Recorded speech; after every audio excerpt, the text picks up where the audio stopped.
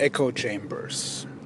The concept of surrounding yourself with those who are of the same cloth, those who speak the same ideologies, those who believe in the same ideas.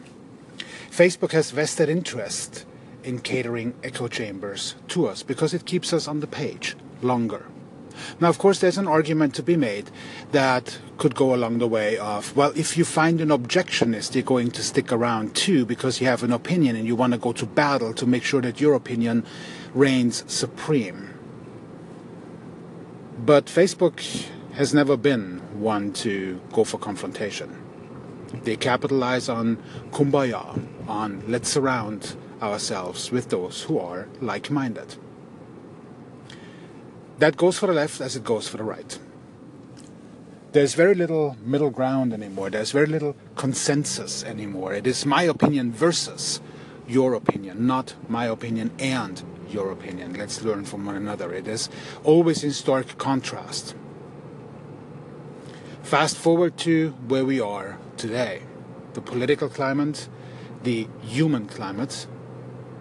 It is a representation of echo chambers, and those reign supreme who understand how to best capitalize on those echo chambers. The left seems to fall victim to the notion that I've protested, I've made my voice heard, therefore I've done enough, whereas the right doubles down by actually placing a check mark on their ballot. The differences are stark. The right protests less and reacts more. And one of the reasons, and it just really became apparent with Elizabeth Warren's tweet today, go out, Massachusetts, and vote today. This is the true spirit of democracy. The right in Virginia, vote Ed Gillespie because he's going to be tough on crime. MS-13 is going to get its ass kicked and he's strong for veterans. The language differences in how their demographics are addressed could not be any more different. There is kumbaya, if you will, again. There is safeguarding. There is a big verbal hug coming from the left. And on the right, it's, oh my God, if you don't do this, you're going to get your ass killed. Go vote! We must be strong. There is heavy banging of the drum versus dancing around the campfire. At the end of the day, guess who reigns supreme? Those who capitalize on fear, because fear is the primal motivator to get shit done. Feeling good and safe does not. It makes you feel good and safe, so you feel like you don't have to do anything. Now, capitalize on that with an echo chamber that surrounds you, that propagates the idea of feeling safe, of democracy, of the majority vote counts, and we're all good people. Whereas the other echo chamber screams, oh my God, the sky's gonna fall. Guess it's gonna be more reactive on the day of casting their vote, on the day of speaking their mind where it really matters. So it's a triple up effect. The echo chamber propagated by social media, all varieties of social media. Those who understand how to exploit echo chambers, and those who play the fear versus the safekeeping momentum that derives through that. So what do we make all of this? Honestly, I don't know, because those echo chambers are not going to go away. I don't think there is a solution other than to stay intellectually vigilant and disseminate your message in the best way possible and listen to the other side and find common grounds. Whereas those who want us to object to one another are those who stand to reap the profits from our objections. Whereas they are pretty much chanceless if we actually communicate with one another and find common grounds, and then make the best judgment call based on that. This is going to avoid a future disaster such as Trump. This is going to avoid a future disaster as the primaries were done on the Democratic side for Bernie Sanders. And any name that falls in line thereof. Just my take, early in the morning on social media and echo chambers. There's an addendum to the echo chamber rant. Echo chambers have been around ever since we've learned to communicate in more than one-on-one communication, in small group communication, large group communication. We have created echo chambers. Of course, in previous times, those echo chambers were smaller simply because of our limited reach and ability to communicate over longer distances.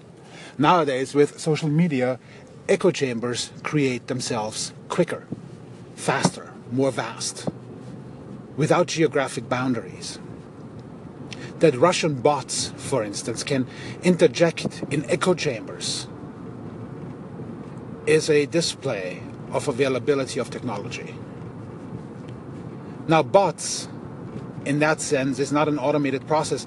It is actually somebody sitting behind a keyboard playing a particular role that they get usually paid for to stir the pot, to enrich the echo chamber.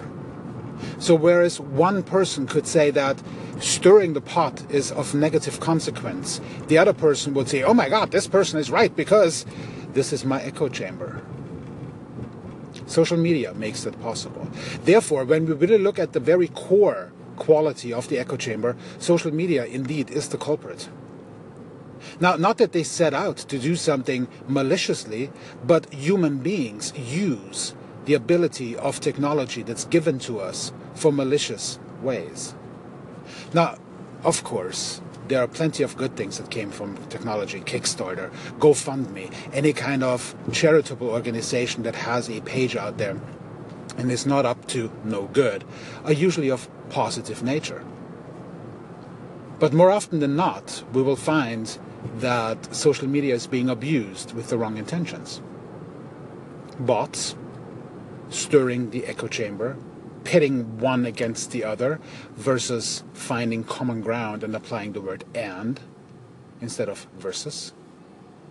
That is also an integral part of social media, of how we connect with one another. And those who capitalize on it, those who understand how to actually mine the echo chamber, those will come out ahead. That's not just limited to politics. This goes for business just as well. Gary Vaynerchuk, again, my usual punching bag, if you will. Vaynerchuk has an incredible echo chamber. It's all the hustlers and grinders. It's all those who already want to be in that chamber, who follow him, who propagate his message. Now, his message is one of positivity. I want to applaud that. But at the same time, it is an echo chamber nonetheless. Are there outliers in there who object to it? Of course, but they are the minority. Trump. Mostly an echo chamber, of course, propagated through Fox News, but then a ton of objectionists in there, which, interestingly enough, has a reverse psychology effect. We are pitted against one another instead of and.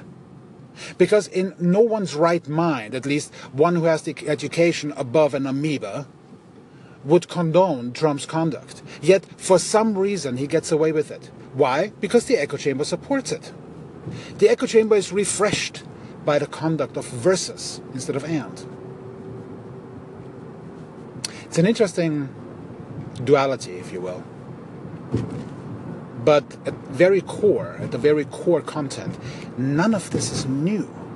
It's all been here before. We haven't evolved. Technology has. We haven't come around the corner discovering something new in mankind.